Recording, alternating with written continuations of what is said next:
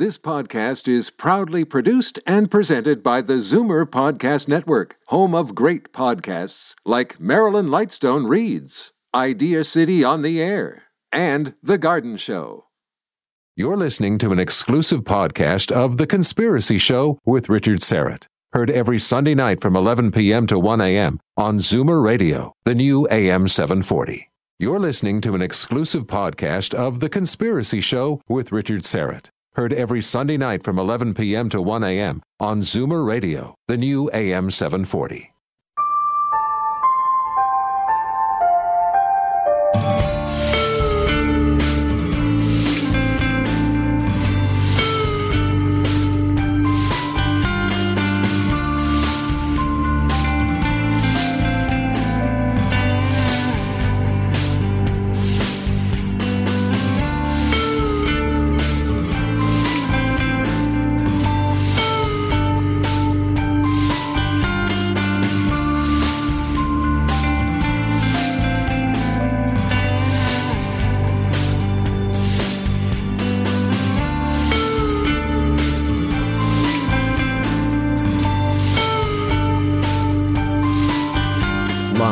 From Toronto, Canada, The Conspiracy Show with Richard Syrett from Zoomer Radio, AM 740. Welcome to the Audio Imaginarium. Hang your cloak on a peg, grab a stool, come warm yourself by the fire. You are among friends. Although you may not need a fire where you are, it's been unseasonably warm, just about, many places up along the northeastern seaboard. Thanks to El Nino for that. Victor Vigiani is the executive director of Zealand News Network. He is here. We'll speak to him in just a moment. And Kathleen Marden, also standing by on the phone. She is a leading UFO researcher and author, and the niece of Betty and Barney Hill, the principals involved in unquestionably the most famous alien abduction case in history. We'll talk about that, and she's done a tremendous amount of research into the abduction phenomena. So we'll get to all of that in just a moment.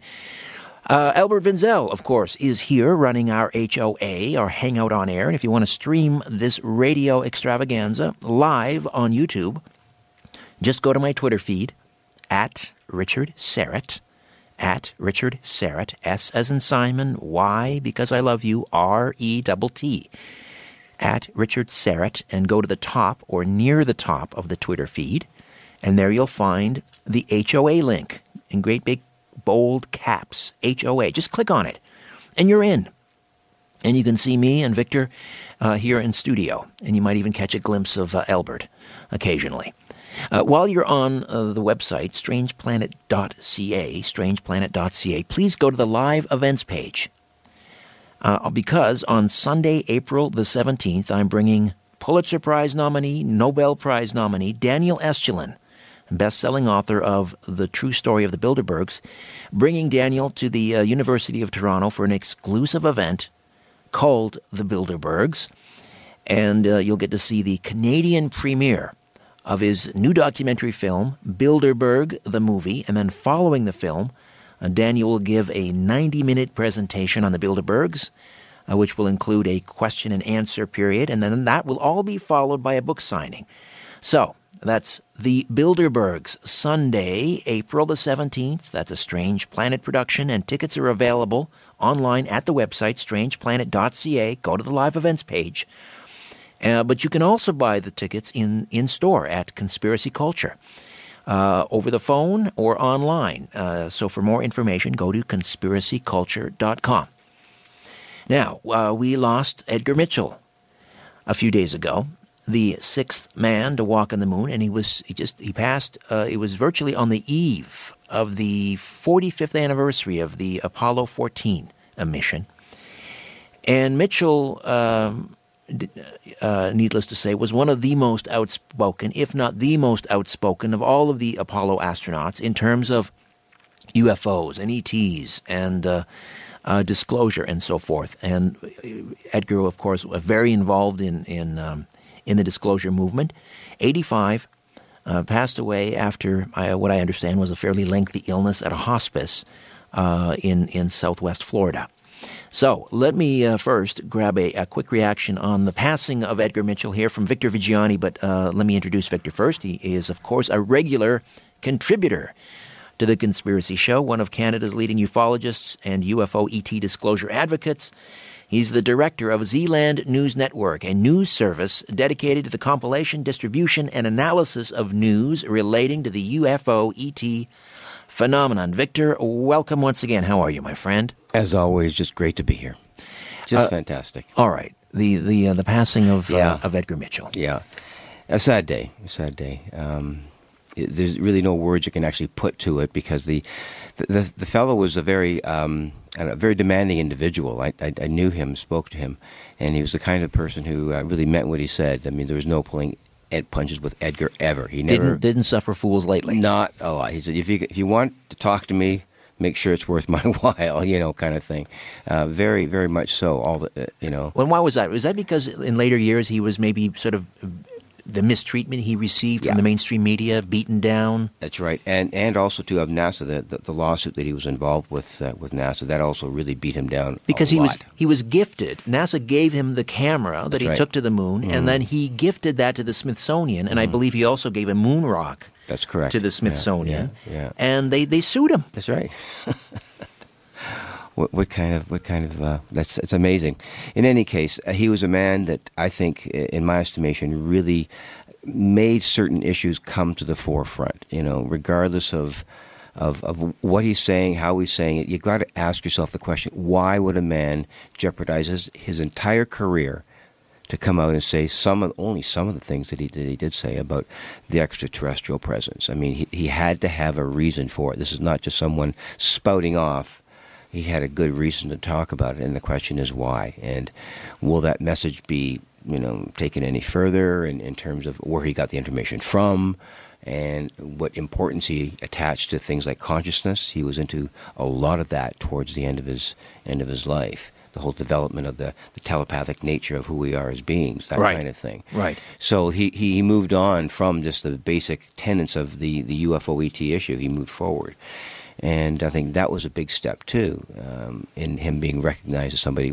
Let's give this all just a little bit of thought here, I'm wondering, maybe hoping, that there may be more coming from Edgar Mitchell, perhaps from the grave. Do you think it's possible there are some unreleased memoirs out there where he will leave us with a little something more? I mean, he certainly left a lot on the table. He talked a lot about the issue, but I'm guessing that he probably held some things back. I wouldn't be surprised at all. Some of the meetings that he's alleged to have attended with senior people in Congress and even in the Pentagon. He's reported to have met with people in the Pentagon. Now, I don't know how anyone could completely substantiate that, but that was one of the issues that was raised about who he met with. So you either cast doubt on it or you look forward as to what it might have been, what issues are being raised by that meeting, if any. So it all begs the question that it's something that we have to talk about. We have to bring forward and not sort of keep in the bottom drawer. And that's what he was doing. He was really making you table these issues in rational conversation rather than say, no, you can't talk about that anymore or at all. Definitely the disclosure movement has lost a very credible voice and a real pillar. We should also mention, before we welcome Kathleen Martin to the program, the Alien Cosmic Expo, which is happening in my old stomping grounds, Brantford, Ontario, this coming June. And you were kind enough to ask me to participate along with the event organizer, the ACE organizer, Joanne Eady. Just tell people a little bit about the Alien Cosmic Expo coming up. Well, myself and a colleague, Bob Mitchell, we are handling the Saturday part of that weekend. The Friday part of it is for experiencers. There's going to be a number of guests come to the conference and not present necessarily, but just be there to have an interchange of people who want to talk to them about it. It's not really speeches or presentations. It's just people who have had abduction experiences coming together just to say, let's just chat. There's going to be a dinner and all of that. So it's going to be a rather informal event. And then the Saturday, Bob Mitchell and I are trying to put together a journalist panel to throw questions at probably 5 or 6 of the most influential UFO advocates on the planet. I'll say that again, on the planet. So that thing on the Saturday is going to be a very, very important part of trying to get at journalism in taking some commitment to look at this issue from whatever perspective they want to. You're trying to almost mirror the citizens' hearings that took place in Washington, but instead of former members of Congress, you will have members of the press. Precisely. And then they will have access to ask questions to people like Richard Dolan and Daniel Sheehan, and as you say, some of the top... Paul Hellyer. Stanton. And I will be moderating. That's right, yes. So we're trying to set up a situation where, I don't know if anyone can say that they've seen all the citizen hearings panels, but if you get a glimpse of, let's say, 3 or 4 minutes of how they handled the format of it, it was brilliant. It was historical. It's great footage. And what we're trying to do is replicate that. And we make no apologies for that at all. We're doing this with journalists now who we feel have access to conduits of information that politicians don't have. And that's, I think, one of the things that did not happen as a result of the citizen hearings. It didn't go full force. So what's the next step? People who are into information, who have a skeptical notion about what this is all about. We don't want any believers on this panel. We want people to just say, no, listen, right. I'm not buying this. Convince me. Right. So that's who we want to show up and ask the questions. So they'll be confronted by, or at least brought along with, as you said, probably this 5 or 6 leading experts on the planet with respect to every single issue across the board, from missile shutdowns to sightings to documents, you name it. They'll have it covered, especially with Danny Sheehan and the Vatican information that's coming forward from him out of the University of, I believe it's California, Berkeley. Right. Big news there. All right, so that's the Alien Cosmic Expo. That's June 24th, 25th, 26th, 2016. AlienCosmicExpo.com is the website, and that's being held at the Best Western Brant Park Inn in Brantford, Ontario. Beautiful town. Hope to see you all out there. All right, let's get to the main entree, shall we? Kathleen Marden is a leading UFO and abduction researcher, author, lecturer. Her educational background in the social sciences has shaped her interest in scientific ufology. Extensive research and investigation into alien abduction has convinced her that some abductions are real. She earned a BA degree in social work from the University of New Hampshire and participated in graduate studies in education while working as a teacher and education services coordinator. Her scholarship led to acceptance into the Alpha Kappa Delta Sociology Honor Society. During her 15 years as an educator, she innovated, designed, and implemented model educational programs. She's also had a supervisory position coordinating, training, and evaluating education staff. Her interest in UFOs dates back to September 20th, 1961, when her aunt, Betty Hill, phoned her childhood home to report that she and Barney had encountered a flying saucer in New Hampshire's White Mountains. A primary witness to the evidence of the UFO encounter and the aftermath, Kathleen has intimate knowledge of the Hills' biographical histories, investigation files, and scientific interest in their sensational experience. This led to a journey of exploration, leaving no stone unturned.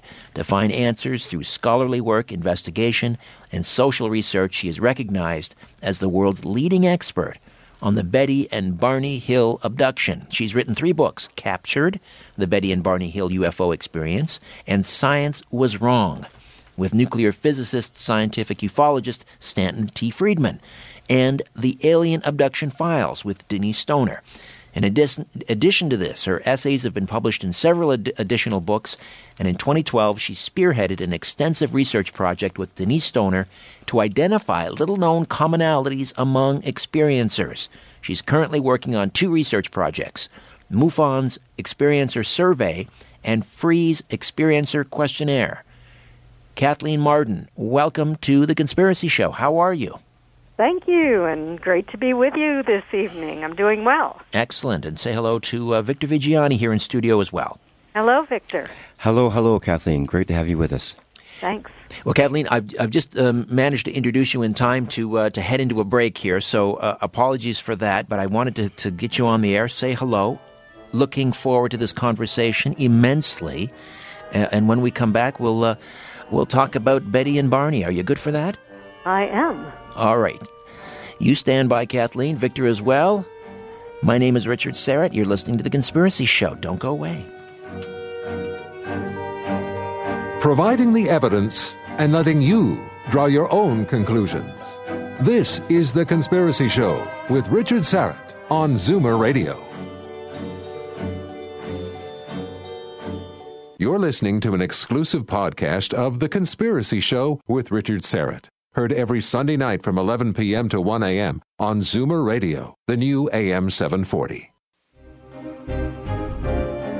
The owners of the system are asleep. Now we can play. The Conspiracy Show with Richard Serrett from Zoomer Radio. Welcome back.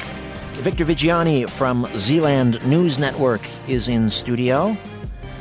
And joining us on the phone is Kathleen Marden, the niece of Betty and Barney Hill, unquestionably the most famous alien abduction case in history, going back to, September 19th through, 2 days back in 1961, starting on September the 19th.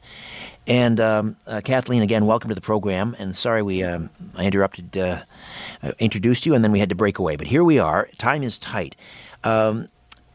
Let's just give people a very quick, for those hard to believe, there may be some that don't know about Betty and Barney Hill, just a real quick timeline. Rural New Hampshire, September of 1961.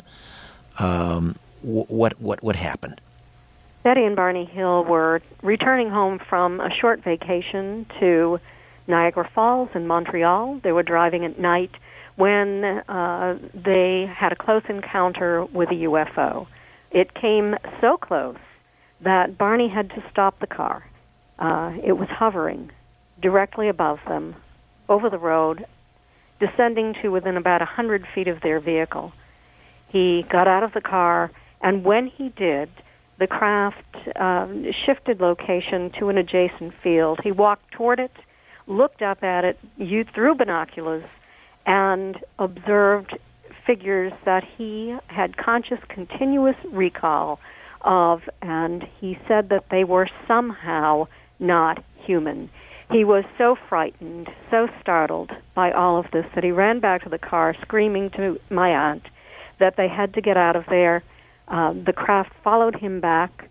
He was speeding down the highway. There were buzzing sounds bouncing off the trunk of the vehicle that caused the car to vibrate and a tingling sensation to pass through their bodies. The next thing they knew, they were 35 miles down the road. They felt as if only a moment had passed. They had vague memories of observing a fiery orb in the road and a roadblock somewhere. They didn't know when or where it occurred. They drove on home, and when they arrived, they found that the tops of Barney's best dress shoes were so deeply scraped he had to buy new shoes. Betty's dress was torn in several locations. There was a 2-inch tear at the top of the zipper in the zipper fabric, a 1-inch tear in the thick zipper fabric. The hem was torn down on one side. The lining was torn from waist to hemline. There were shiny spots on the trunk of the car that caused a compass to spin and spin, indicating that there was a magnetic field around the trunk of the car. The watches they were wearing that night never ran again. My aunt and uncle were distressed. She was curious. My uncle was more distressed than Betty because he had observed these non-humans. He was very fearful that he was going to be captured. And eventually, his health deteriorated. He ended up taking a leave of absence from his job at the post office, and that is when he began to see a psychiatrist who believed that he had made a very good adjustment to his life in New Hampshire. He didn't seem to have a lot of problems there. The problems seemed to revolve around this sighting and the amnesia, apparently, that he had related to this. And he referred him to Dr. Benjamin Simon, who was a renowned psychiatrist in Boston, Massachusetts. Ben Simon had worked during World War II with veterans who were returning from the front, who were suffering from what we now call post-traumatic stress disorder. He was very successful in treating them through deep trance hypnosis, and this is what he used with Barney. Betty also went along for that office visit and indicated that she would like to be hypnotized because she also did not have memories, although she did not suffer the level of trauma that Barney did. Dr. Simon hypnotized the two of them separately over a period of 6 months. He reinstated amnesia at the end of each session, and in the end, he let them listen to the hypnosis tapes as they worked through the emotional trauma that they had experienced. And in the end, they both relived the same experience of being abducted by these non-humans that Barney had observed in that field, only it was several miles down the road. They were given very strange physical examinations and then released essentially unharmed, except for the emotional trauma. And at what point was it your aunt that called and talked to you at a certain point? When did you first hear about it? Did you speak to her? I spoke to her within 2 days. 2 days. My Aunt Betty called my mother. Right. I was 13 years old. I had arrived home from school in the afternoon. This was on the afternoon of September 20th. The observation of the UFO occurred at a little before midnight on September 19th. The abduction was a little after midnight on the 20th. They then drove home, and Betty phoned my mother because she was very concerned about possible exposure to radiation. And we had a neighbor who was a physicist. Betty wanted some information about what she and Barney should do. They had taken long showers. They had left the food they were carrying and their clothing out on the porch. They just didn't know what to do. And so they wanted some advice. That is when I first heard about this story. But my family traveled to Betty's and Barney's home a couple of days later, and that's when I had the opportunity to observe some of the physical evidence, including the shiny spots on the trunk of their vehicle. All right, I'm going to turn over to my colleague, Victor Vigiani. Go ahead, Victor. Yes, great to have you with us, Kathleen. Just a question about the dress. It sort of fascinates me in the area of, I guess you would call it forensics, I guess for lack of a better word, in the sense that there was a substance on the dress or that it was ripped in a certain way, and that this substance had some effect on the fabric of the dress, that it eventually turned it into a rag of sorts. Was there any forensic information about that rather strange case? I mean, where else would she get something like that from? It's just very bizarre. Yes, it was highly unusual. The dress developed a pink powdery substance that seemed to grow on the dress. Betty had placed it in her closet knowing that it had to be repaired. The next time she took it out, it was covered with this pink powdery substance. She took it out, she hung it on her clothesline, and the pink powder blew away. But then she took it inside and realized that the dress had been reduced to a rag. She considered throwing it into the trash, decided not to do that because she thought that perhaps one day scientists would be able to identify what that pink powder was. Now, the first analysis was done in 1972 at the University of Cincinnati. They used a number of different methods in the chemistry department to try to create that pink appearance, to examine chemically exactly what the pink powder was. They were unsuccessful in doing that, but they felt that it was highly unusual for it to be on the dress. Those are the same findings that have been found over and over again among the 5 laboratories that have analyzed Betty's dress. And there was one seed soil assay test that was done. And what they did in that is they ground up pieces of Betty's dress, some with the pink powder, some on the part of the dress that was still blue, and they soaked that in beakers of water, or vials of water, the pink in one, the blue in the other, and then plain water. They watered seedlings with that. And what they ended up discovering is that the seedlings that were watered with the dress that the pink powdery substance had been soaked in grew at an extraordinarily fast rate. So everyone says that there is something highly unusual about that pink powdery substance. No one has ever been able to identify what it is. There's speculation that it might be a yeast or a fungus that deposited on the dress and fed off whatever might have landed on her dress inside that spacecraft that she was on. Yeah. What about the contrasting levels of information here are fascinating. There's the whole forensic idea that's behind what you've just described to us. But there's also another factor here, and you indicate in some of your studies that the telepathic abilities of certain people who are taken are recognized in a certain way, or there seems to be a telepathic component as to how they're being communicated with and to. In contrast to the forensic stuff, how does that telepathic thing happen? What's going on there? All I can say is that the vast majority of experiencers have said that in the quantitative analysis that Denise Stoner and I did, that communication aboard the craft with these non-human entities was telepathic in nature.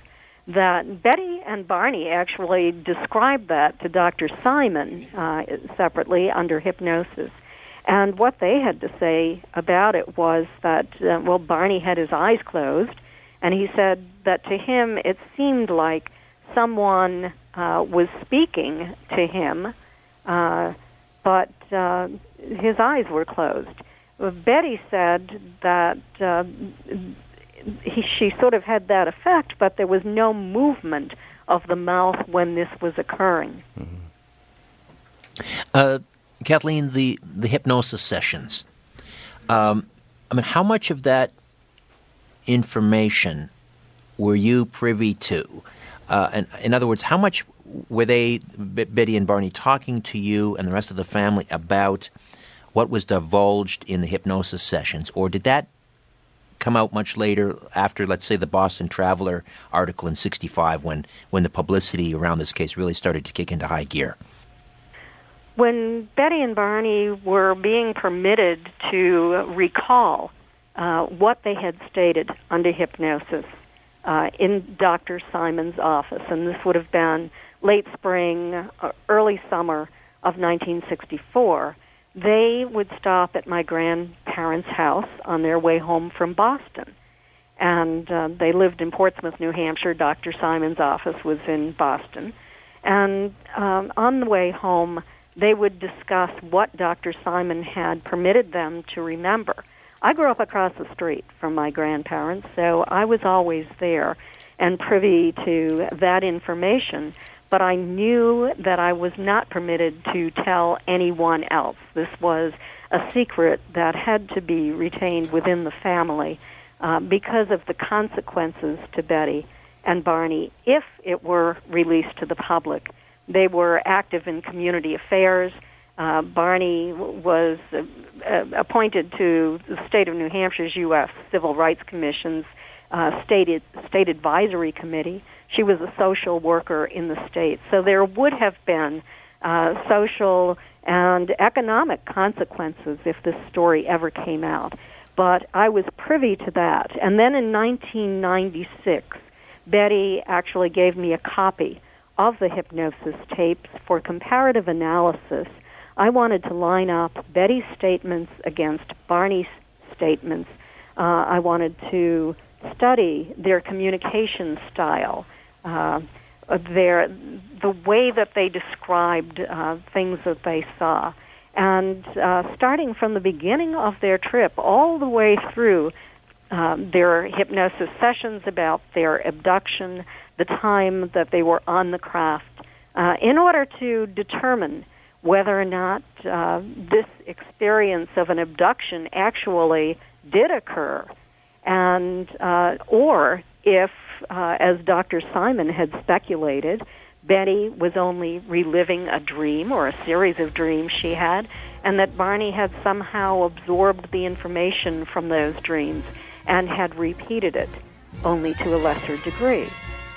Very interesting, but I discovered that Betty and Barney independently made correlating statements that were not in Betty's dreams. Interesting. And this occurred many times. It's in the book, Captured, the Betty and Barney Hill UFO Experience. And so that is what convinced me that it probably was a real abduction. All right, we'll take a time out. We'll come back and continue to discuss the Betty and Barney Hill abduction case with Kathleen Marden and Victor Vigiani. Back with more. Stay with us. Take a look around. What do you really see? This is where you can tell all about it. The Conspiracy Show with Richard Serrett on Zoomer Radio. You're listening to an exclusive podcast of The Conspiracy Show with Richard Serrett. Heard every Sunday night from 11 p.m. to 1 a.m. on Zoomer Radio, the new AM 740. In a democracy, we elect officials so we can sleep at night. So why are you up? 416-360-0740 or toll free at 1-866-740-4740. Welcome back. Kathleen Marden on the phone. Her website, Kathleen with a K, Kathleen-Marden, MARDEN.com. Kathleen-Marden.com. We're talking about the Betty and Barney Hill abduction case, her aunt and uncle. And Kathleen is the author of Captured, the Betty and Barney Hill UFO Experience. She's also written Science Was Wrong with nuclear physicist, ufologist Stanton Friedman, and The Alien Abduction Files with Denise Stoner. Victor Vigiani in studio from Zealand News Network. Now, I wanted to ask you, Kathleen, so this is 1964. You're a young teenager, maybe 16, and you're hearing this, from your aunt, Betty, what happened. It's one thing for a teenager to hear that stuff now because we are immersed in this whole UFO culture. But this is almost unheard of in 1964, and you're hearing this as a 16-year-old. That must have, to say the least, totally rocked your world. Just pulled the rug from out under your feet. How do you remember how you reacted when you were hearing this for the first time, this experience?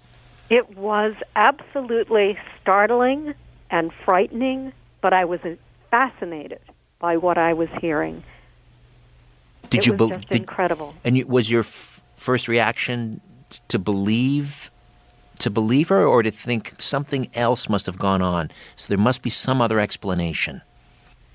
My reaction was to absolutely believe her. I had no reason to disbelieve what my aunt and uncle were saying. They were honest people.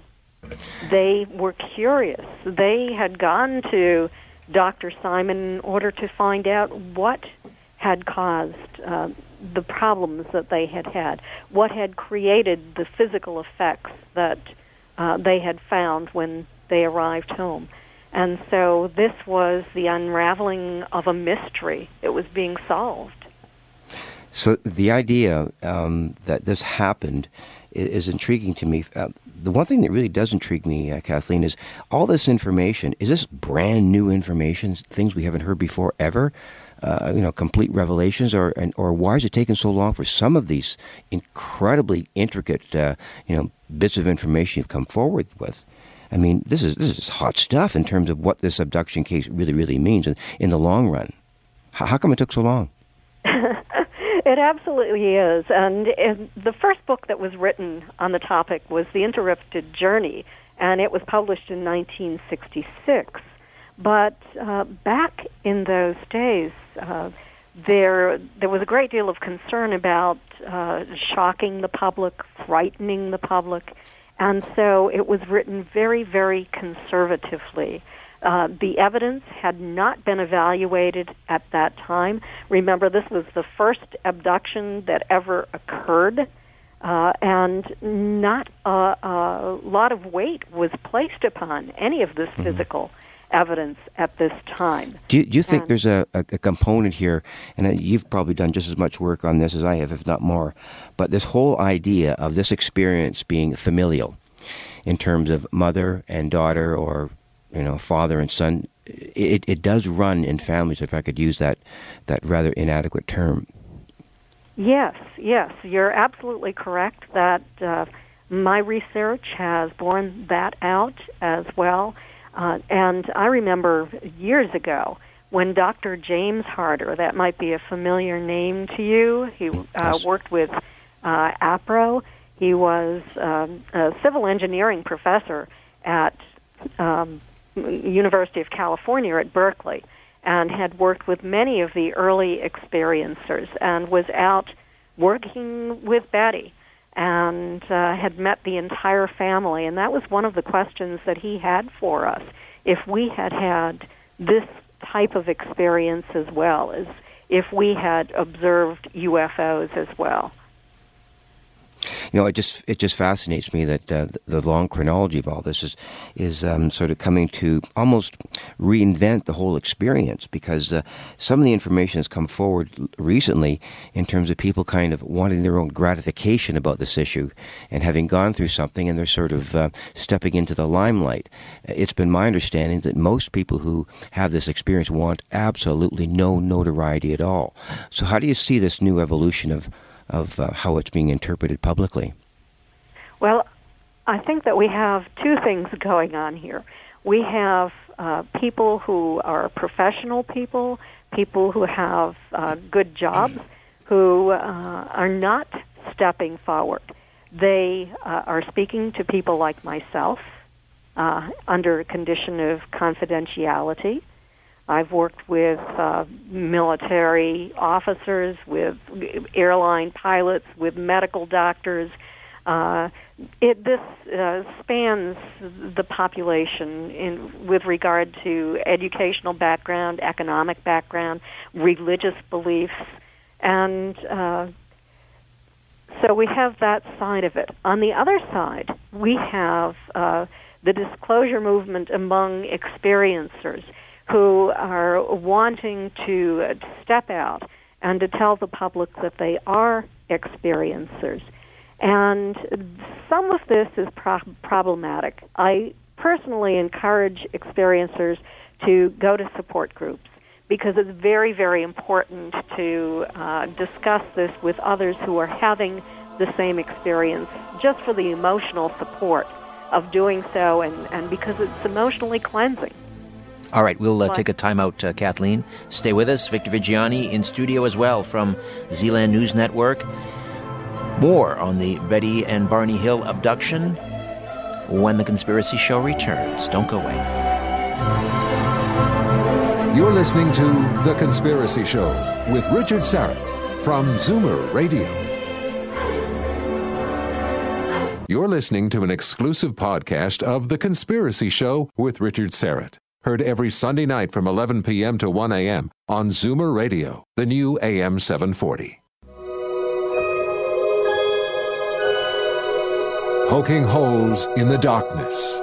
The Conspiracy Show with Richard Syrett from Zoomer Radio. To see the light, call Richard now at 416-360-0740 or toll free at 1-866-740-4740. Welcome back. Kathleen Martin is with us. Noted UFO researcher, author, the niece of Betty and Barney Hill, the most famous abduction case in history, alien abduction case. Just a few more points on some of the physical evidence. I did want to ask you, Kathleen, about the star map. And under hypnosis, Simon, I guess, gave Betty this post-hypnotic suggestion that she would be able to sketch this star map that she had described seeing. When she saw it on the ship, I guess she described it as being kind of a hologram. And eventually she was able to sketch this star map or this star system. Can you tell us a little bit about that? Yes, I can. You are absolutely correct. She did go home, and over the next couple of weeks she was able to sketch that. It was published in the first book that was written, The Interrupted Journey, and Marjorie Fish, a brilliant woman from Ohio, saw it in the book. She was an amateur astronomer. She was skeptical about it, but she decided to begin to construct models of our local galactic neighborhood out 55 light years to see if she could find a match. Initially, she thought she would find many, and she faced great difficulty in doing this because she had to go to the university and use their catalogs at the university. She couldn't check them out. She had to copy the distance data, and then she had to return to her home. There were no computers then, so no home computers, so she was constructing three-dimensional models using beads of different sizes and colors to represent different stars and monofilament line. And in one of these maps, and she did 26 models in all, but in one of these models she had 253 stars in their proper location in our galaxy. And she still had not found a match. You can imagine how frustrating it must have been to do all of that research and build all of those models and never find a match. But then a new catalog was released, and it had different distance data for 3 of the stars on that map. And she moved them around, and then she had a perfect match for the stars that Betty had sketched. And can you tell us a little bit about the star system? Yes. Well, the star system that she thought the ETs had come from was Zeta 1 and Zeta 2 reticuli. They're in the constellation The Net. They can be viewed from the southern hemisphere. And they're about 39 and a half light years away from us. They are fairly close together, but many scientists say that they are still able to, or should be able to, have planets orbiting around them in a stable orbit. So very exciting news if true. Betty's map had a total of 5 different lines running back and forth between those 2 stars, and that would indicate that they traveled back and forth to each other's system frequently. There were 2 lines going up to the sun, which would mean that also it was an expedition, a place that they would go to on a regular route. There were also dotted lines on the map of places that they did not go to as frequently. I wonder if you could comment, too. It is long before this was an established kind of understanding of what people actually saw as far as beings was concerned. This was long before any of our current perceptions were in play. And I'm not sure which one of them spoke about the description, whether it was Betty or Barney, about having black eyes and slits for mouths and no ears and all the typical things that we know of today. But what was their feeling of discovering this for the very first time, or had it ever been reported before? It had not been reported before, and Barney was the one who had the most detailed recall. And I think a lot of that came from the fact that he had actually observed them and had conscious continuous recall for that observation when he saw them on the craft. But also remembered them, they both remembered them, when their car stalled and these beings were standing in the road. And even before hypnosis began, Barney, in what amounted to a great emotional release in my childhood home, as we were attempting to help him to remember what had happened, talking him through, what happened next and what happened next. He stated that they did not walk like humans, that they had very spindly legs and spindly arms. He remembered that part consciously, Then under hypnosis, he remembered that they were kind of an aluminum, bluish, kind of grayish color, no external ear, a very, very tiny bump for a nose, very large eyes, but rather than being entirely black, they could see a little bit of yellow around the outside of the eye. Completely hairless. Heads were larger in proportion to the bodies than humans are, and just constructed very differently than we are. They had sort of barrel chests, which were quite large and round in comparison to the very thin arms and legs that they had. Barney died in 1969. I believe it was a brain aneurysm. Yes. Your aunt lived until 2004, lived to a ripe old age. Now, Barney would have passed away before, again, I talked about this UFO culture that we are now immersed in popular culture.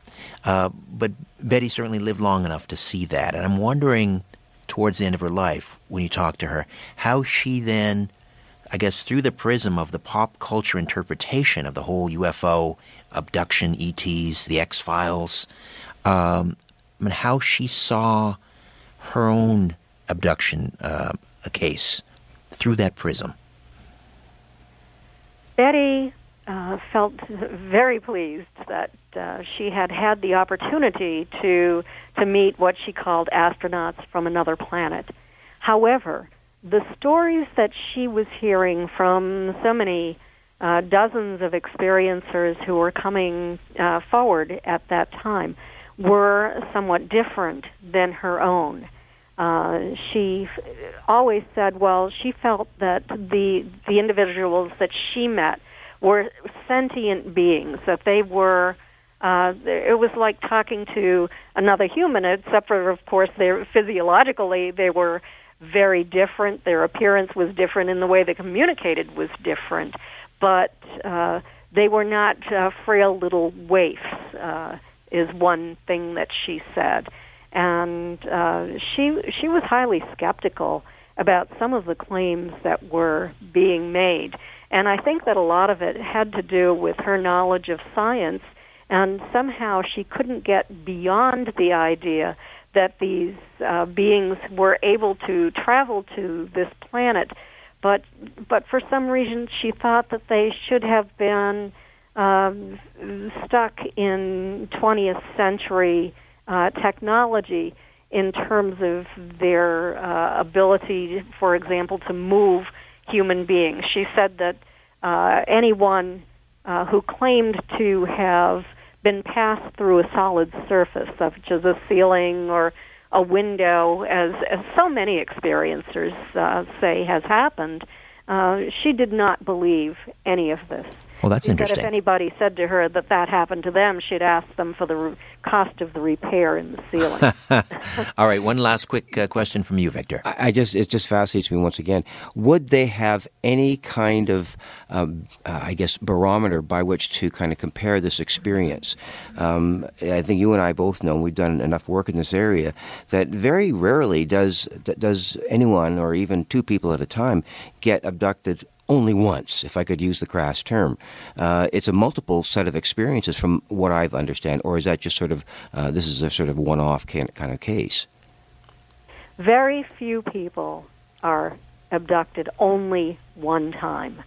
And I do not believe that Betty was abducted only one time. As she said, I have quite thoroughly gone through all of her files as the trustee of her estate, and also for material that I used to write the book, captured the Betty and Barney Hill UFO experience. And I have found many instances where I suspect that Betty was actually taken again.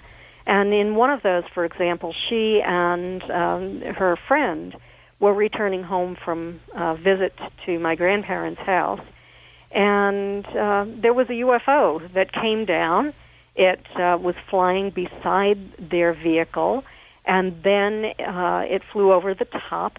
And Betty, in her memoirs, wrote that they could feel the car lift up into the air.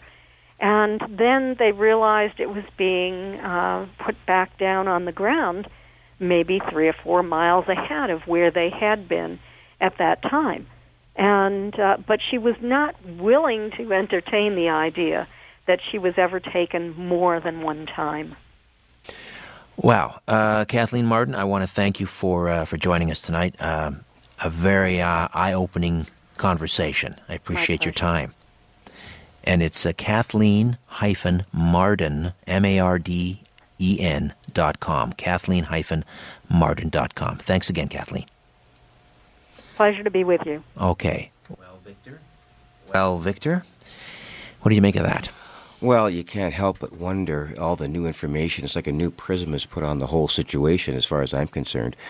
It really, especially with the idea that the familial aspect of it, and then the multiple numbers of times that she said that it could have happened before, or at least once before, it brings a new clarity to the whole situation. It's not just a one-shot deal. Right. And thank goodness, for all of our sakes, that Betty and Barney reached out to their niece, because now she's become this repository for all of this information. Of course, the tapes and all of Betty's notes and so forth are available at the University of New Hampshire, which is very interesting, isn't it?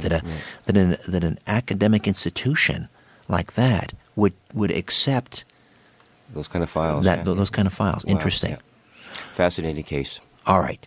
My website, strangeplanet.ca. Check it out. Also, say hi on Twitter at Richard Serrett, and as always, follow the truth.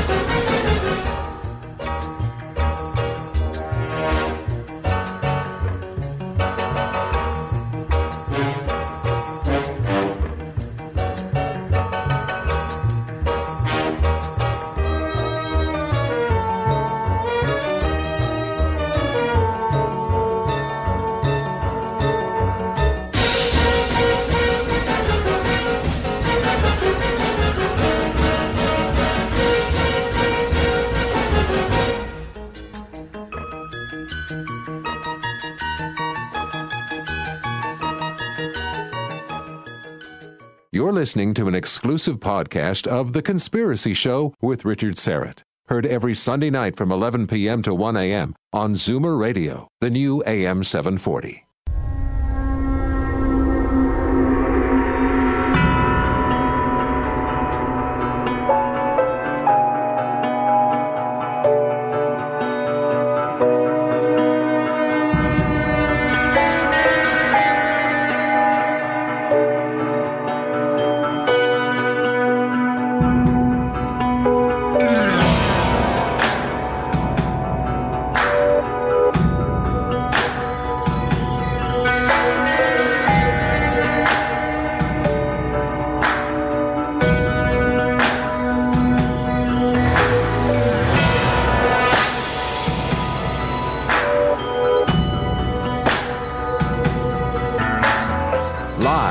From Toronto, Canada, Earth, The Conspiracy Show with Richard Serrett on Zoomer Radio. Thanks for inviting me into your home, your long-haul truck, your taxi cab, RV camper, that greasy spoon just off the interstate, and your cabin in the woods. A special how-do to all of you listening in on our flagship station, Zoomer Radio, broadcasting out of Toronto, Canada, and the Liberty Village neighborhood. 50,000 watts of peace and love, baby. All of you listening in on one of our growing roster of affiliates in the United States and Canada. All of you listening, of course, on the Conspiracy Show app and the Zoomer Radio app, both free downloads, and very, very cool, I should mention. And, of course, the podcasts available at iTunes, TuneIn.com, Stitcher Radio, and TalkZone.com. All right, we are doing open lines again tonight. I promised at the beginning of the year I'd be doing more open lines. We did open lines last week, and we had a terrific response. And so we're going to do it again tonight. And a lot more often. Not every week, but at least once a month. So let me give you the phone numbers right out of the gate. 416-360-0740. That's in the Greater Toronto area. 416-360-0740. And toll free from just about anywhere. 1-866-740-4740. Again, toll free, 1-866-740-4740. That's open lines for the entire hour. Now, I do have some company here in studio. Of course, Albert is here running our HOA. And let me remind you, if you want to join the live stream, just go to the Twitter feed at Richard Syrett, S-Y-R-E-T-T.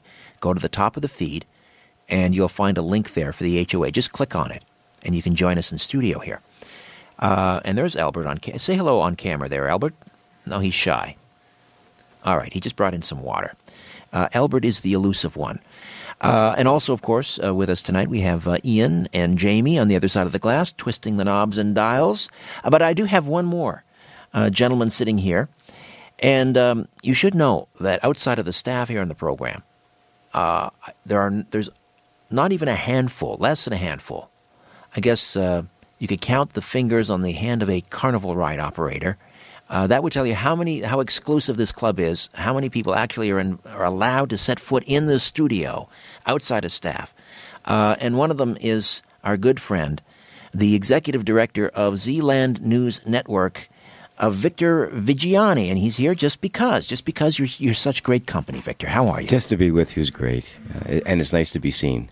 Well, normally we're in here when we're talking about UFOs and ETs, but we're going to do open lines, and I thought it'd be fun for you to join in and you just sit back if you want to field a call with me. Sure. And weigh in, please do. Otherwise, just sit back and enjoy your lemon water. Of course, the new infusion idea. All right. Whatever they call it. I'm not quite sure. I've been told to drink a lot of it. Well, so we'll open up the phone lines, and people, again, if you're new to the program, we talk conspiracies, we talk geopolitics, we talk paranormal, we talk UFOs, of course, and Victor is here, and that's his bailiwick. But while we're waiting for the phones to light up, and I have no doubt that they will, let's just get another... we talked briefly before about the passing of Apollo 14 astronaut, the sixth man to walk on the moon, just left us, Edgar Mitchell, at the age of 85, and very outspoken. A lot of Apollo astronauts were very media shy, let's say, and people can argue whether they were sworn to secrecy or whether they were threatened, but what was it about Edgar Mitchell, do you think? He was fearless, wouldn't suffer fools lightly, but he just said it the way he saw it, and he was convinced that there's an ET presence here on Earth, and he announced that he got that from the top, Pentagon officials. What was it about Edgar Mitchell that made him so fearless, do you think? Well, I think that anyone who's trained as a pilot, and that's what he was initially, it's important to understand that when you're trained, your flight training involves becoming steely-eyed about everything. Everything has to be just exactly right for flight to take place in whatever kind of aircraft. And the amount of intellectual acuity and precision that you require to do that is extremely complex to fly these jets or even some of the older planes. You just don't hop in one and just do it. You have to have a certain mindset. And I think Edgar took that mindset into the black and white area of what this issue was all about. As a pilot, it was either true or not true. He didn't waffle in between. He said, I've seen enough, I know enough, and I've heard enough, and I've been through enough to say, this is real. Take my word for it, and I don't want to argue with you about it, please. And I don't know if you can answer this, but you met him, you talked to him. I talked to him on one occasion many years ago on the radio, and we didn't get into this, but how was he? I'm guessing there is this fraternity, and I don't know how much communication there was with him and Neil Armstrong and or Buzz Aldrin and some of the others. Shepard, who was with them on the Apollo 14 mission, and he was the last survivor of the Apollo 14 mission. But how did he get on with the likes of a Buzz Aldrin or a Neil Armstrong? From my understanding, not well. There was an open conflict, but they really questioned, especially when they were doing something around the moon and not necessarily on it while they were orbiting. They really criticized Edgar for his attempts at telepathic communication. There was something that he wanted to prove about the interconnectedness of all matter, and he thought that when he was in space that he could attempt to try to do this. And I'm not sure with whatever degree of success he came up with at the time. But the fact of the matter that an astronaut would actually raise that kind of possibility that's totally thinking out of the box, that was Edgar.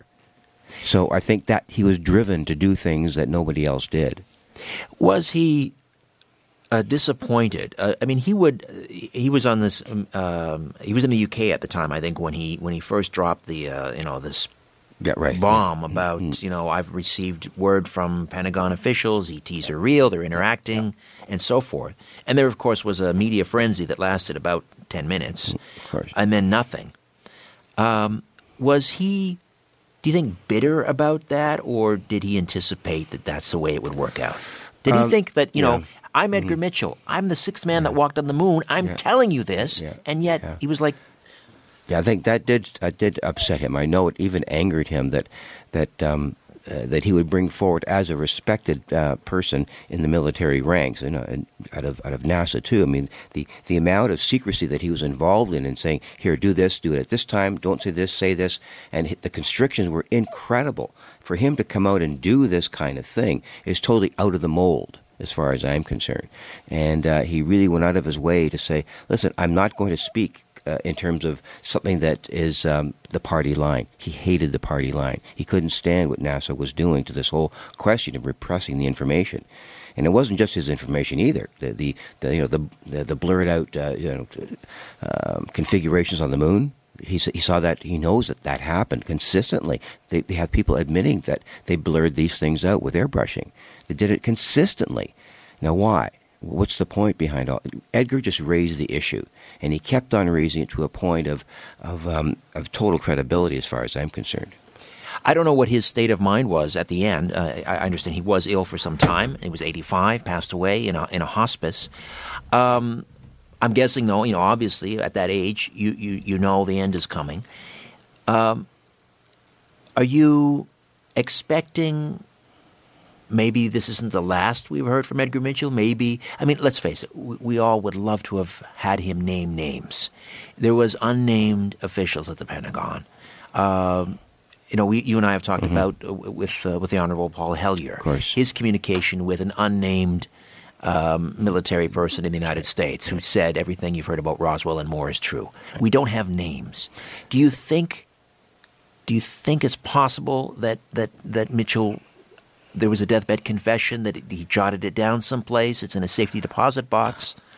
I'm convinced that Edgar, being the person that he was in terms of his record keeping and all the things that he had to keep in line, I have no doubt that things are written down. There are names there, and whoever's going to be able to bring those things forward, much like the situation of the abduction case with Benny and Barney Hill, that there's new information coming out about that.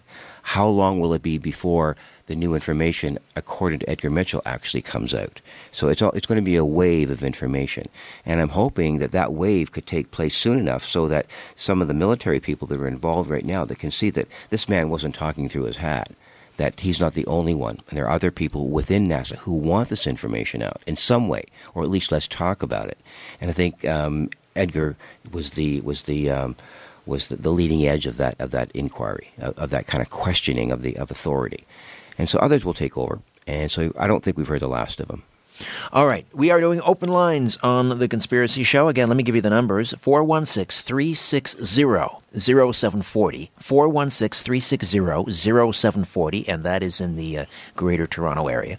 And toll free from just about anywhere, 1-866-740-4740. 1-866-740-4740.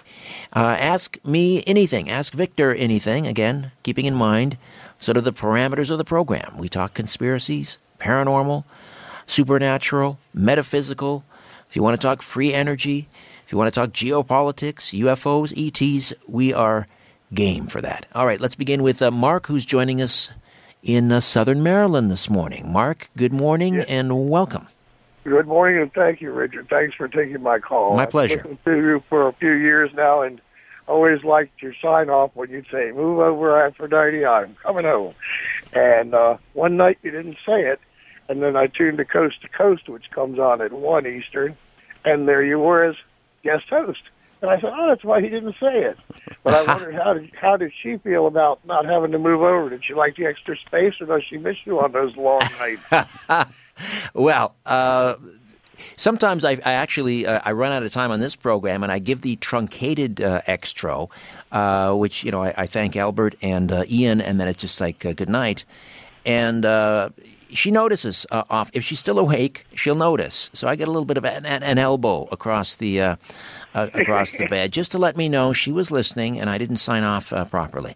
But no, but you didn't come home for another 4 hours. That's right. When I'm doing coast to coast. When I'm doing coast, I get home. It's almost 6:00 in the morning. So, and she's getting ready to get up and get the little ones off to school. So, well, I really have been enjoying your program over the years, and I'm very sorry that we lost Ed Mitchell, and I send my condolences to his family. I'm very grateful for what he did do in the time he was with us. Mark, thank you so much for checking in from Southern Maryland. It's a beautiful state, and call again sometime. All right, open lines will continue on the other side, right here on The Conspiracy Show. My name is Richard Serrett. Don't go away. Different views make great conversation. This is The Conspiracy Show with Richard Serrett on Zoomer Radio.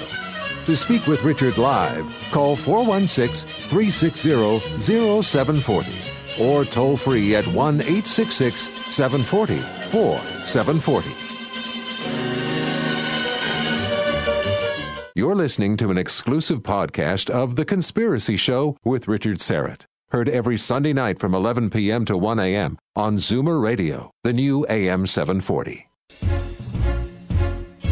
Question everything. This is The Conspiracy Show with Richard Serrett on Zoomer Radio. Welcome back. Let me just talk to you for a second. Albert, my producer, I'm going to put you on notice. I'm going to ask you, because we have the Conspiracy Show app, and people can submit questions and comments. So let me get you to dig into the app there, and I'll come back to you in a few moments, and you can give us some questions and comments. If you haven't downloaded it, it's a free app from the Google Store and iTunes. Just search The Conspiracy Show, and you can take us with you wherever you go. Also, the Zoomer Radio app, of course, which is terrific. It's really retro looking for those of you who remember transistor radios. So when you open up the app, your iPhone or your smartphone transforms into an old transistor radio. It's really cool. That's the Zoomer Radio app. I wanted to mention coming up next week on the program. First of all, next week, sort of doing double duty. I'll be on Coast to Coast, but I'll also be doing this program. And John Rappaport from NoMoreFakeNews.com will be with us, a medical investigative reporter for nearly 4 decades, nominated for a Pulitzer Prize. I believe that was his name was forwarded or nominated by the LA Times for a piece he did back in the early 80s. Terrific writer, terrific journalist, investigator, toiled in the mainstream for many years until he became disillusioned with them, and perhaps they with him. And now is a regular on this show, has appeared on my television show many times, and he's going to talk about the Zika virus. Now, if you listen to the World Health Organization, this thing is spreading like wildfire. And they're saying it's putting millions of people at risk. And, of course, it's supposedly it is. The Zika virus is transmitted through a mosquito, an infected mosquito. But somehow, along the way, although we first heard about the Zika virus back in the late 40s, it's been around for a long time, folks. This isn't some new thing. It's been with us for 70 years. And probably well before that. But the first, I guess, cases were reported about 70 years ago. And up until that time, it really didn't cause much interest because the symptoms are very mild. You might get a rash. You might get a little, ache in the joints. And then 2 or 3 days, it's gone. All right? That's what we know about the Zika virus for the last 70 years. Not a big whoop. All of a sudden, now we're being told that the Zika virus is responsible for something called microcephaly, which is a birth defect. Babies being born with smaller heads and a brain impairment. I'm not quite sure how they made that connection between the Zika virus and microcephaly. Anyway, John Rappaport will be here next week, and he and I were on the phone earlier, just sort of swapping notes and so forth, as I often do to prep for an interview. And John Rappaport, I tell you, he's going to drop some bombs. You want to be listening to this program. He'll also be on with me on Coast to Coast. I tell you, we're not getting the full story, is what I'm saying. The World Health Organization, as they have been known to do from time to time, is really hyping this thing up. And now comes word that this biotech firm, Oxitec, which is based in the UK, they have a scheme, a plan to battle the Zika virus. And what they want to do, what they have developed is a genetically modified mosquito. And they want to unleash armies of these gene-hacked skitters into the Brazilian jungle. And what'll happen is they will mate with the native mosquitoes in Brazil, including those that are supposedly carrying the Zika virus. So they're not going to fight the Zika carriers. They're going to make love, not war, essentially. And the gene that these modified mosquitoes are carrying will be transferred to their offspring after mating with the wild versions. And this gene causes the young mosquitoes, the offspring, to die before they reach reproductive age. So it's almost like the Monsanto Terminator seed.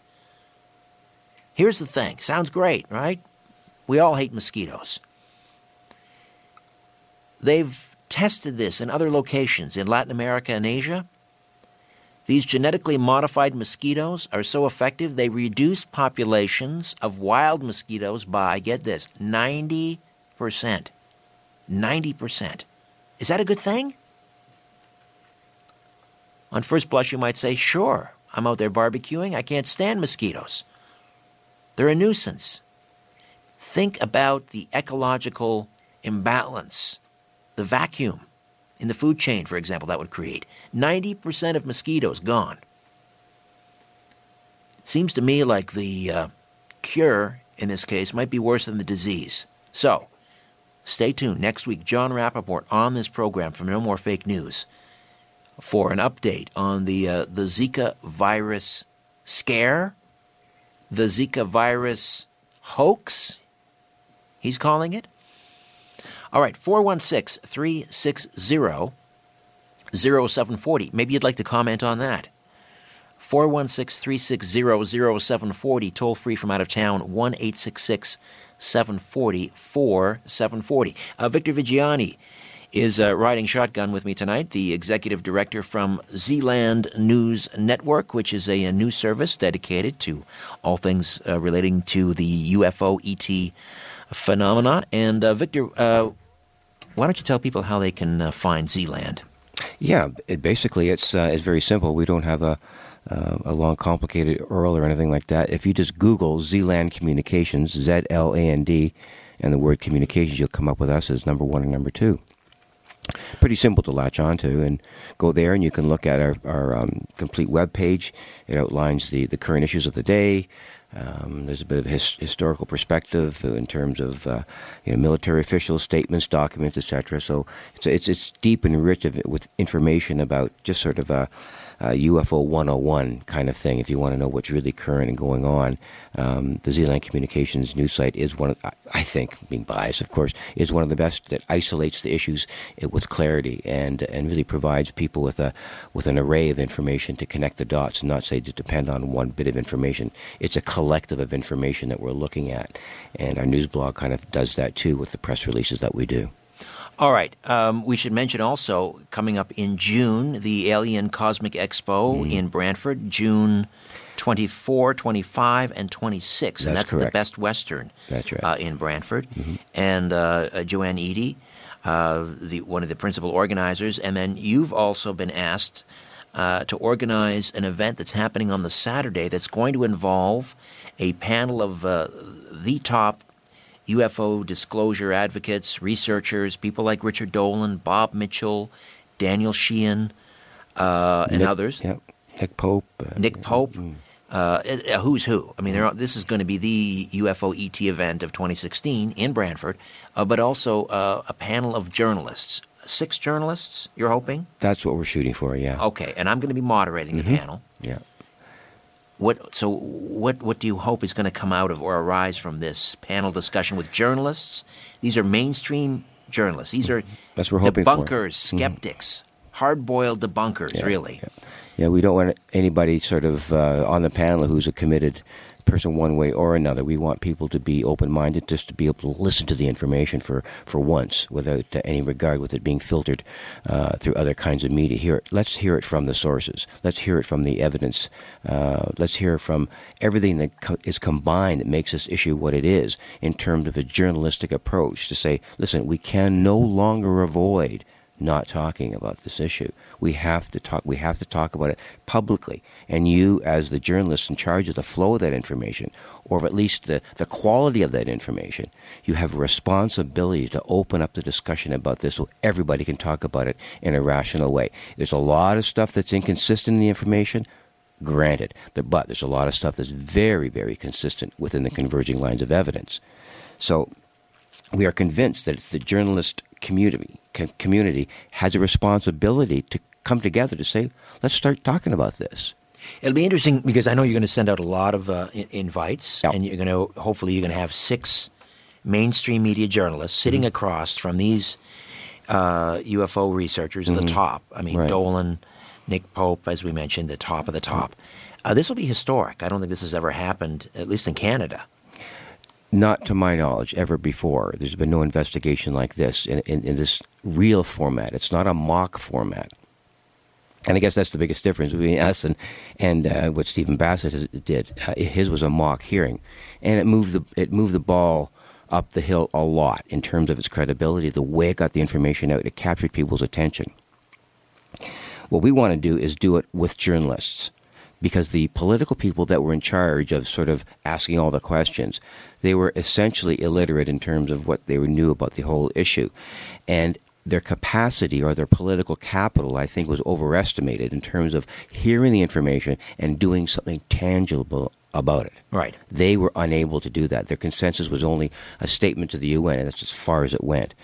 So that's really unfortunate. So what we want to do is take the ball the rest of the way and get some people who are good writers, good broadcasters, good thinkers to say, yeah, okay, I'll cover that.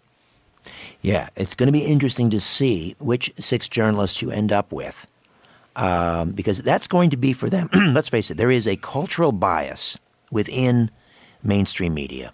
It's nothing so overt as an editor coming down to them and saying, you're not going to report on this. It doesn't happen that way. It's a self-imposed, I believe, cultural bias. They know the old saying, which side of the bread the butter is buttered. So you're going to have to drag some of them maybe kicking and screaming. But hopefully, you're going to get some that they're willing to take that step and say, all right, I'll give it a shot. And probably in their mind they're saying, oh, this is going to be fun. Right, yeah. Well, the idea of what that you're saying is that it takes a risk. Yes. There's going to have to be a few people who are willing to take this kind of risk, and we think we've isolated the ones we want. Right. At least to target anyways. And have them come forward and say, no, you know what, this is really not worth my time, and why should I got like 16 columns to write for this newspaper, I'm freelancing doing this, why do I need to do this kind of thing? What are you asking me to do? Speak the truth for you? I said, no, let's just listen and talk together about this. Right. Don't make any pre-assumptions about what's going on. Just listen. You're going to get 5 or 6 of the most incredibly intelligent people sitting before you that no one else on the planet is going to get the opportunity to do. No. We're going to give it to you. We're going to give it to you as media people. And 99% of journalists in mainstream media haven't, 99%, and that's being conservative, it's probably closer to 99.9, have not done 10 minutes worth of research into this field. So it'll be interesting to see once they're exposed to, just a little thread of this information, how it's gonna. When they hear Nick Pope describe the Rendlesham Forest incident with the certainty that only Nick has, and you've heard Nick speak before, he has a way of articulating an event in a way that his description of it is so clear and it's so sequential and factual. You have one heck of a time doing any kind of research to refute anything that he says. And like this information flows, there are inconsistencies, but there are also many more converging lines of evidence that proves that something went on. Or when Richard Dolan, this guy was almost a Rhodes Scholar, but he is a very credible historian. When he starts rhyming off government documents, like a laundry list of government documents, that show the U.S. government is aware, is concerned about UFOs. How are they going to react to that? Because they don't know any of this stuff. That's right. And I think that's a really good question that we're grappling with. How are we going to put this information forward? So what we've tried to do is look at each speaker and say, what is particular speaker's, or at least let's call him a witness, okay? That's what we're planning to do. What does this witness have to offer? What's the best goods? Give me your best 10 minutes on this, Nick Pope or whoever. And then the panel will ask them questions. Now, we haven't figured out the sequence of all that, but giving each person a specific topic. Nick would be doing Rendlesham Forest, for example. Okay, and I would like Richard to address the missile shutdown issue, along with the breakaway civilization. That's just sort of my own thinking about this. So each person has a very discrete area. At the Rockefeller Initiative through Grant Cameron, that has to be talked about. These people have to know these letters. Hundreds and hundreds of letters were exchanged in the White House with John Podesta and all. They don't know any of this. No, it'll be interesting. All right, that's June 24, 25, 26. That's the Alien Cosmic Expo in Brantford. I'll be moderating the panel that Victor just mentioned. All right, Sarah is in Toronto. Sarah, welcome. Hi. Hello? Hi there. Hi, great show. Thank you. I was just wondering, I have a theory on this virus. Is it a possibility, Mr. Gates is very much into birth control into the third world in Africa and other countries. Is this a way to frighten women from getting pregnant and from maybe controlling population through this virus? I mean, they're saying to everybody, don't get pregnant for at least 3 years, don't do this. Could this be a very Machiavellian way of trying to covertly depopulate parts of Africa? And the reason I say that is because I watched a program of how they sterilized Mexican women in the late 60s and 70s without their knowledge. They would give birth, and then they would have them sign a document right there on the table as they gave birth to be sterilized, and they didn't know what they were signing. So I wonder, I mean, deviousness progresses also just as other things progress in our society. What is your opinion on that? Well, the short answer is yes. This is a very devilishly brilliant method of depopulation. And when you hear John Rappaport next week, he'll address that. But here's an interesting connection. There is, I mentioned Oxitec. This is the biotech firm in the UK that is genetically modifying these mosquitoes to breed with the infected mosquitoes in Brazil. and they will produce offspring that will die before they reach reproductive age, which means they're like a terminator seed. So this could reduce the mosquito population by 90%. So that's the Oxitec firm that's doing this. There is a connection, I am told, between Oxitec and Bill and Melinda Gates, and in terms of funding and so forth. So, but you'll have to tune in next week to get the rest of that. Well, just one more thing. Wouldn't it be interesting if the plutocrats would like to turn Africa into their own little paradise again? Well, here's the interesting thing. You don't need a vaccine. You don't need a pill. You don't need war or drought to bring about this type of depopulation. You just scare people, and it's having an effect already. Mm-hmm. All right, thanks for the call. Got to run, got a commercial to take care of, and back on the other side, open lines, and more of my conversation with Victor Vigiani from Zealand News Network. Shaking the world and seeing what falls. This is The Conspiracy Show with Richard Syrett from Zoomer Radio. You're listening to an exclusive podcast of The Conspiracy Show with Richard Syrett. Heard every Sunday night from 11 p.m. to 1 a.m. on Zoomer Radio, the new AM 740. The truth will set you free, but first, it will really tick you off. You're listening to The Conspiracy Show with Richard Syrett from Zoomer Radio. Welcome back. Open lines, 416-360-0740, 416-360-0740, and toll-free 1-866-740-4740. 866-740-4740. I mentioned the Conspiracy Show app, the free download, and it's a remarkable app. It's a very powerful tool. Allows you to do a lot more than just listen to previous shows and stream the present show. You can upload questions, comments. You can even create your own polls. You can upload photographs. Anyway, I wanted to work in Albert here.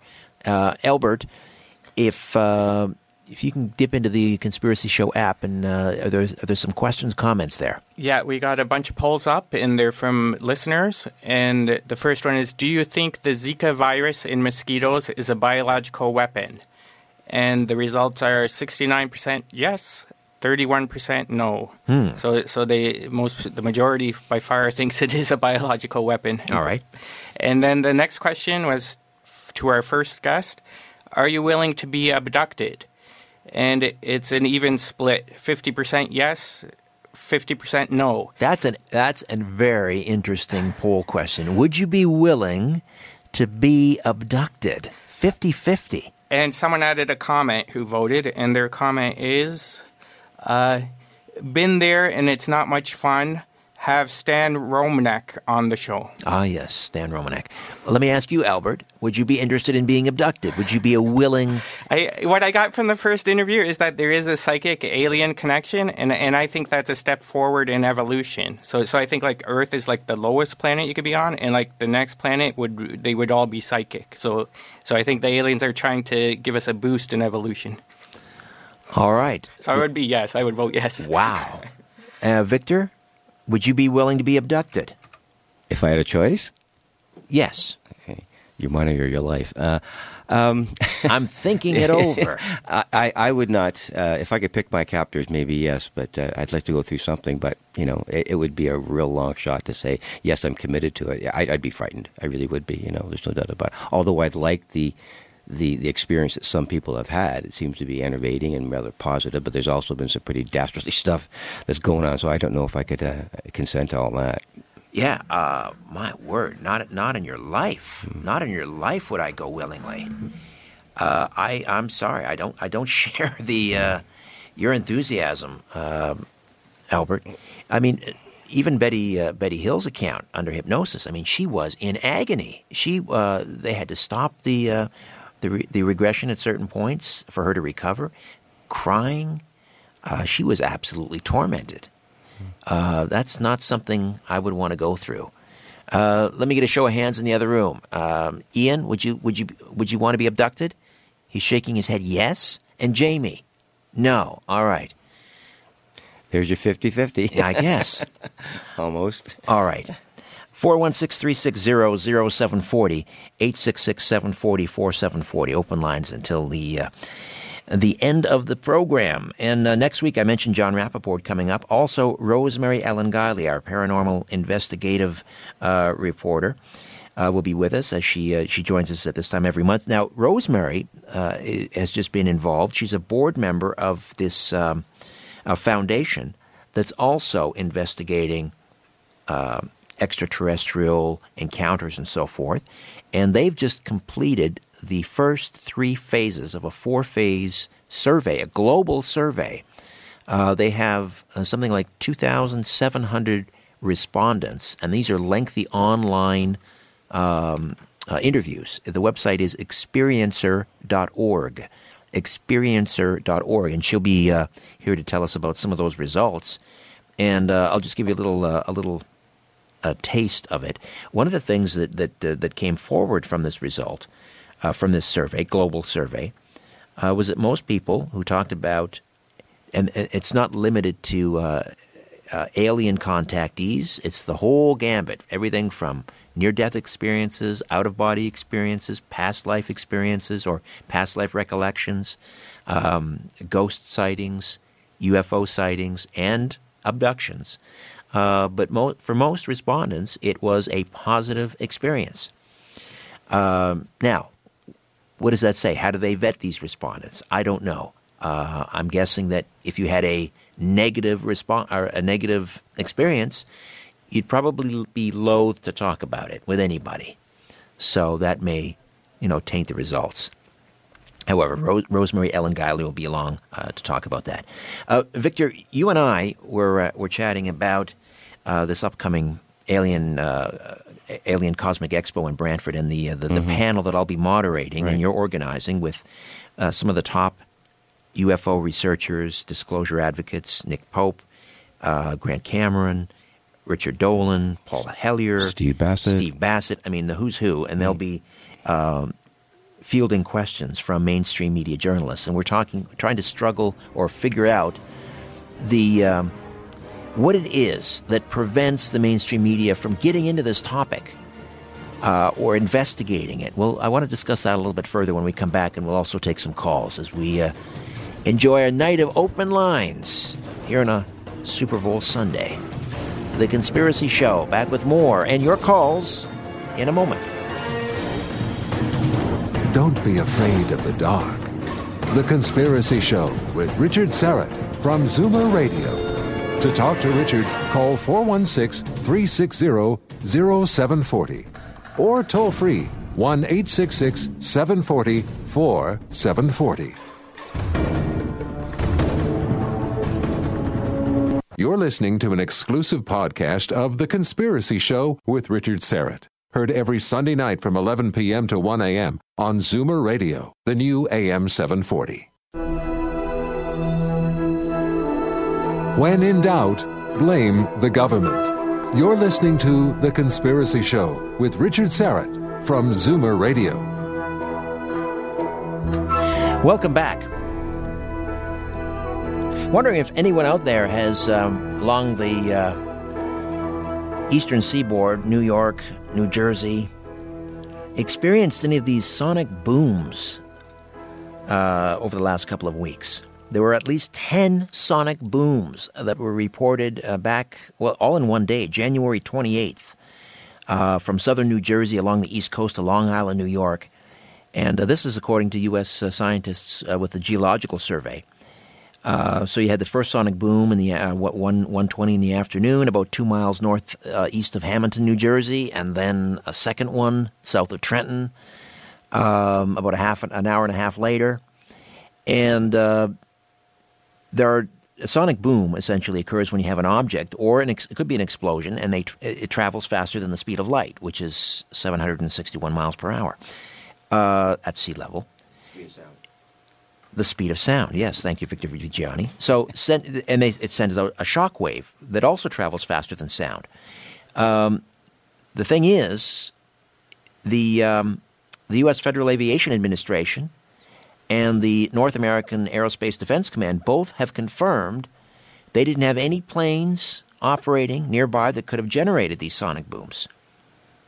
So they remain a complete mystery. And there were no explosions. I mean, if there were explosions, someone would have seen it. Officials have also ruled out NASA's Wallops Flight Facility on Wallops Island in Virginia because they routinely launch small rockets and jet test flights from its Eastern Shore site. But there were no rocket launches or jet flights that occurred at the NASA Center on that particular day. So how to explain these 10 sonic booms along Long Island, New Jersey? It's a mystery. It's a mystery. All right, let's say hello to Maureen in Barrie, Ontario. Maureen, good morning. Welcome to The Conspiracy Show. Hi.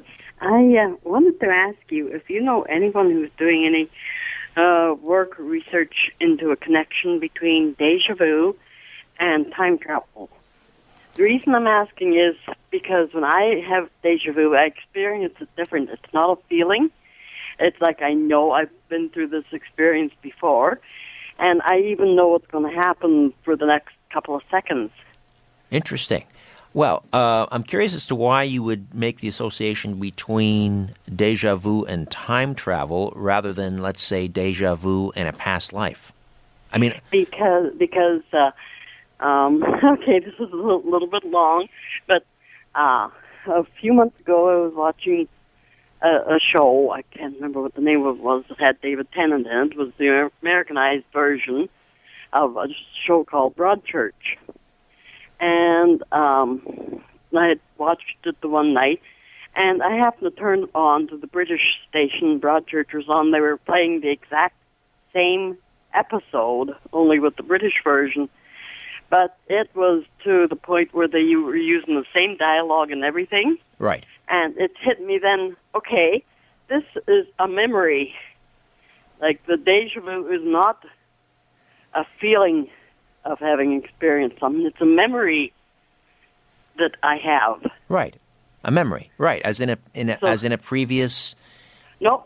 Not a previous life. No. Okay. No. It's a whole different... I've had a previous life experience, so... All right. That's a whole different thing. I can tell exactly what's going to happen. One time I was talking on the phone with my daughter, and she went to say something, and I said it. And she says, "Oh, how'd you know that?" And I said, "I've lived this before. I know it.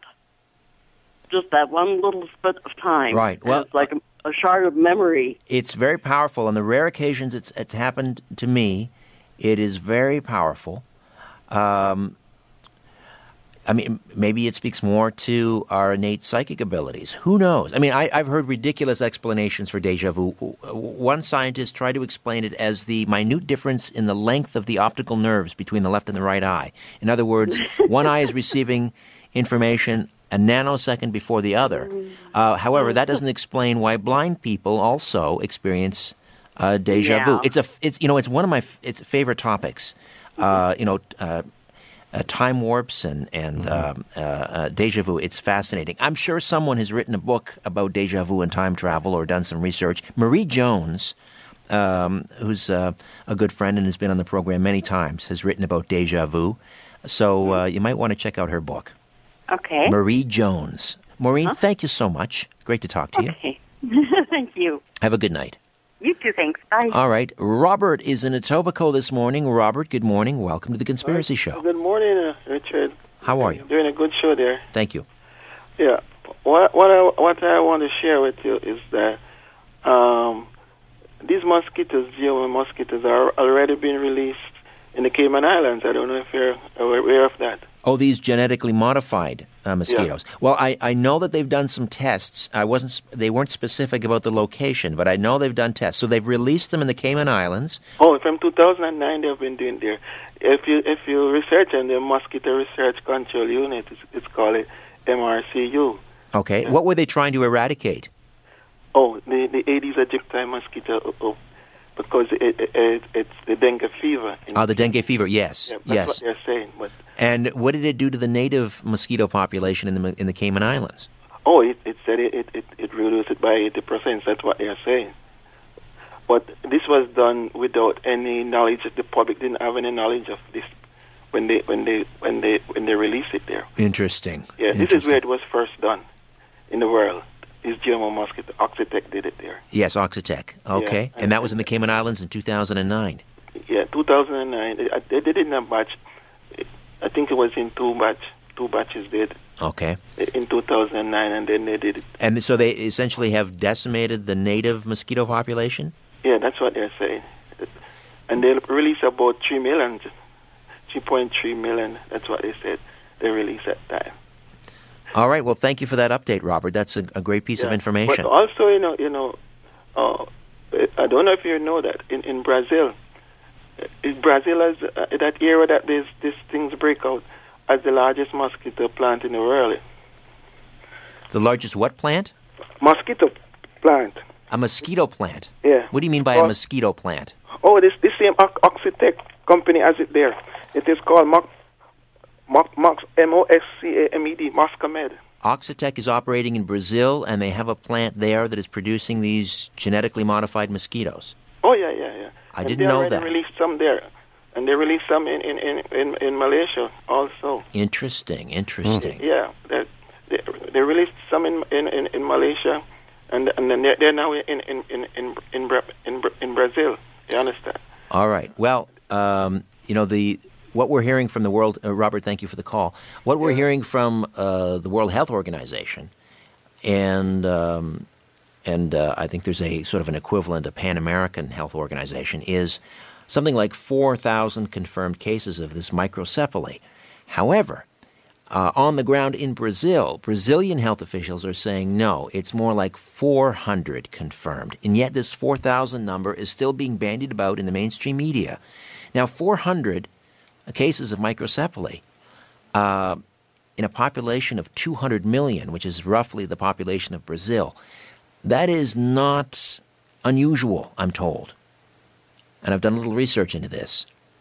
For example, the number of cases in, I think, North America in a 12-month period isn't too far off of that.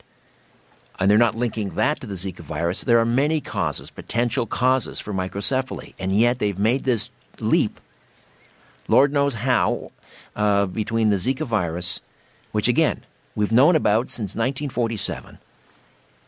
Nobody paid much attention to it because it's pretty minor. 1 in 5 people that get infected with the Zika virus or get bitten by an infected mosquito will develop any symptoms. So that 1 in 5 will have a rash, maybe some minor achy joints, and then in 2 or 3 days it's over. It's done. And now we're being told it's responsible for microcephaly, and women are being told not to get pregnant for the next 2 or 3 years. And women returning from South America are now frantic because maybe they're in the early stages of pregnancy, do not qualify for a Zika virus test here, and now they're thinking, oh, what should I do? What should I do? John Rappaport, you don't want to miss that program next week. Victor Vigiani, we just have a few moments from Zealand News Network. We've been talking throughout the course of the evening about this is an area that's very near and dear to you. This is, I think, the focus of a lot of your work, and that is why the mainstream media, the journalists, don't give the UFO issue the due that it deserves. Why don't they do the research? And I think it's a cultural bias. Is there something else at play here? Oh, I think there's a lot of different kind of biases that happen. You're right. I call it the glass ceiling. You'll look at the information the way it comes out. A lot of 200, 300, 400 what you'd call minor regional news organizations will cover an issue like the UFO issue. They will cover it. And they'll do it in their own way. They'll show a video. They'll have some commentary. There's always that little snicker. Some take it seriously. Some are flippant towards it. But the fact of the matter is, it's as far as it goes. It never makes it beyond the glass ceiling to the big boys or the big operators, like Reuters, like Associated Press, CBS, Time Warner. It won't make those lists of things they're going to talk about. So that ceiling is imposed by a whole different series of people both in the intelligence community, they have a long history in controlling information. The CIA has done it masterfully since 1969, maybe even sooner. So we can see the intelligence agency is in charge of the dissemination of information. And not only its dissemination, like we talked earlier, this Hegelian dialectic that happens. Create a problem, let the problem simmer on the back burner for a little while, make it intense, and then within X amount of time, you just provide a solution. And you can do that militarily, you can do that with disease control, you can do it with the weather. They've got this down to an art. And I think people need to wake up to be aware of what the nature of the wool is that's being pulled over their eyes in terms of how information flows. So in many respects, the grunts that are toiling in the vineyards of mainstream media, they're being led by their nose. Look over here. Come and follow and report on this story. Now look over here. And, whether it's the Zika virus or it's the water skiing squirrel, they wake up every morning, they have their marching orders, and... That's right. It's the carousel of information. I don't know if you've seen one of the Toronto newspapers lately, but the trial that's going on in Toronto with this radio star. Yes. And it's occupying everybody's brains. And then it's the Super Bowl. And then it's why Jennifer Aniston didn't get a part of this movie or that movie. Right. You keep the carousel moving. You keep people dizzy enough so they can't pay attention to the real issues, and therefore they can't swallow it. They just can't. They can't do it. But recently we had the Guelph Mercury newspapers stop publication. We had a newspaper out in British Columbia, one of the in Nanaimo. No more print version of the newspaper. These newspapers are dying on the vine. They're laying off people. They're continuing online, but they haven't figured out a way to monetize that. So, at what point will they understand that they are not talking about the things that matter to most people?